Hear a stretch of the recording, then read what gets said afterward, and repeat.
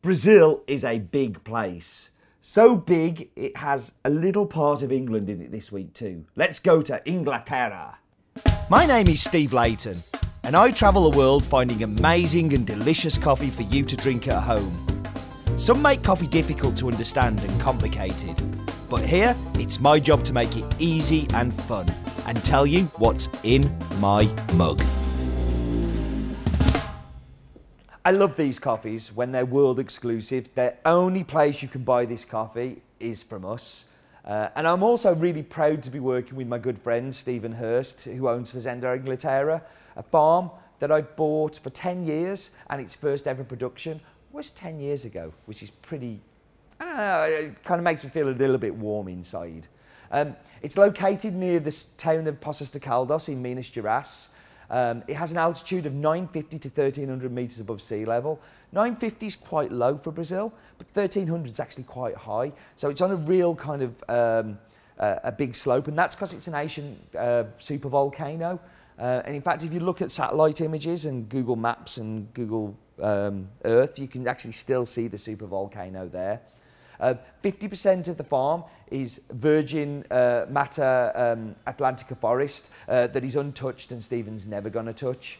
The farm's name is originally Fazenda Toca da Onça, which means hiding place of the small wildcat. But ever since Stephen's owned it, it's known as Inglaterra, and we've definitely changed that. The previous owners abandoned the farm, so he had to start again. Some surviving coffee trees were pruned and cut right back, but the coffee that you're actually drinking this week is the original trees that regrew back. The varietals on the farm are Icatu, Acaya, and Cataí. This is a natural lot of Cataí that Stephen selected to enter the Cup of Excellence, and it nearly made it through. It was like 85.68, and it needs to be 86. But their loss is definitely our gain. This natural is probably the most not natural coffee I've ever had. Super clean, and I'm really looking forward to us tasting this one together. So I bet you thought we'd forgotten about this, but welcome back to Espresso Challenge. Espresso Challenge is where the contestants, Luke, hello Luke, hello, will come and make me an espresso in the quickest time possible. What they will do is try and serve me the best espresso they can. I will score that out of 10. For every point I take away, they will lose 5 seconds. So it's in your best interest to pull a good shot, not a bad one, but also to be quick. Now, Dale is the only person to have done this so far, and he happens to be the World Barista Champion, so we won't be letting him compete. So whatever happens, Luke, you're top of the leaderboard. Even if you completely mess it up, you're top of the leaderboard. But you're pretty good on an espresso machine. Yeah, I've used them before. Use the one downstairs more than linear, yeah. So downstairs in Dispatch, where Luke works, we have a mini linear La Marzocco machine, which is a good machine, and an expensive machine. Not too many people have one at home. But you make the cappuccinos and espressos for everybody downstairs, don't you? Yes, I've got a bit of an advantage there, really. You have, But also, I think it's also because you like coffee. You actually, and you've actually managed to get lots of people in Dispatch who don't necessarily like coffee so much to start enjoying it, which is really good. Yep. So Dispatch, they're putting bags in envelopes and weighing out coffee, and they don't necessarily need to be passionate about coffee, but it's great that you're spreading that amongst them. So when you're ready, Luke, take out the portafilter. When you take the portafilter out, we will start the timer. So whenever you're ready, it's over to you. Okay. So here he goes, he's off. So we've set up the grinder to pull a good shot, and Luke hasn't adjusted the grinder, which means that he's aiming for quality. Oops. There we go. He's going. So he's going to aim for quality, and that means that he's obviously going to try and score a higher score. So, okay. So he's taking a little bit out, using his skills and knowledge. There's a little bit too much coffee there. So he's tamping.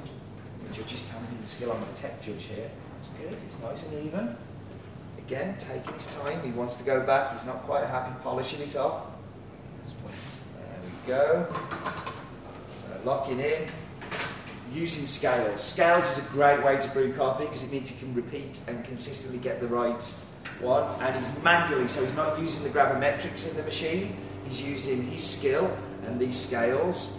Good pour, looking good. Timer hasn't started. This is it. That's okay. You use your eye. You stop it when you're ready. Stop the clock. Not very optimistic with that. Not very optimistic with that. It was a little bit quick. Yeah. Way too quick. And this is espresso. Espresso is so inconsistent. You can have it set up perfectly one time, and next time it's going to be different. But you can try it first. But you tell me what you think I should score this. Bitter. There's definitely a lot of acidity in there, not a lot of body. But actually, Not too bad. it's not too bad. It's actually not. And this is the thing, is like you follow all of the parameters, and sometimes the coffee can be really interesting. And my only criticism would be it's a little thin. So I'm going to score you 7 out of 10. Okay. You happy with that? Yeah, I'll take that. Yeah. You take that? Better than I was expecting. So. There we go. So Luke, you lose 15 seconds. So the starting time was the time without the penalty on. 1 minute 10. 1 minute 10. So that means you're 1 minute 25, which I think is pretty close to what Dale's score was. Wow. Okay. Okay. I'm very pleased with that. That's pretty good. It's a good benchmark. Yeah. Dale, Yeah. So congratulations, well done. Thank you for being the first official contestant on Espresso Challenge. So these plants I have here are Caturra, but we're not talking about Caturra this year, but we are talking about one of its relatives, if you like, because Katakai is a cross between Ikatu and Katai, which Katai is related to Caturra, funnily enough. You can guess that from the name, can't you? It exists in yellow and red form, and it's a super hardy varietal that is resistant to leaf rust, and it's characterised by really high growth and really high productivity. Yellow and red Katakai, I'm going to get it right any minute now, are very small plants, almost dwarf-like, with the red being slightly taller, and are suitable for areas with like a little bit of like water deficit, so a little bit of like drought. Katakai was registered by Brazil's program of the, I'm going to get this right, Apoio Tecnológico Cafeticultura. I'll probably pronounce that too, but the really easy name is Pro Cafe in 2000, but was not released until 2006, 2007, and was released very gently. So see, this is some of the first that we've really seen as a commercial production, because it very rarely seems to be cultivated. Okay, so Inglaterra, this is that competition lot. So this was the lot that was set aside, that didn't quite make it through, which means that we definitely win. It can sometimes not go through for a lot of reasons. It can be jury-specific things they're looking for. It didn't quite fit their brief, or they were just having a bad day. Let's dive in. Well, this is quite unique for a Brazil. I want you to think, you're going to have to stay with me on this one because it's a weird one, but it's banana milkshake. It's creamy and it has that banana flavour just kind of coming through. Then it goes into what you expect from it, which is caramel, hazelnut, dark chocolate. But then the aftertaste is something you don't expect.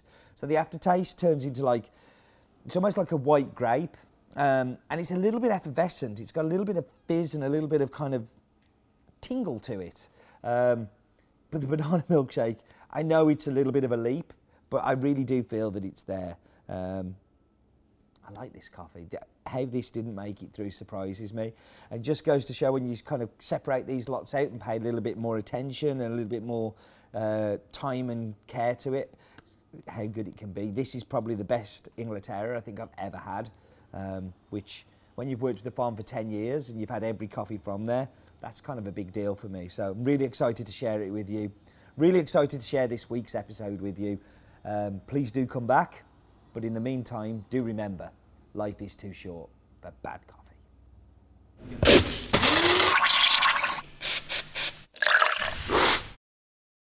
Cool. He's in it.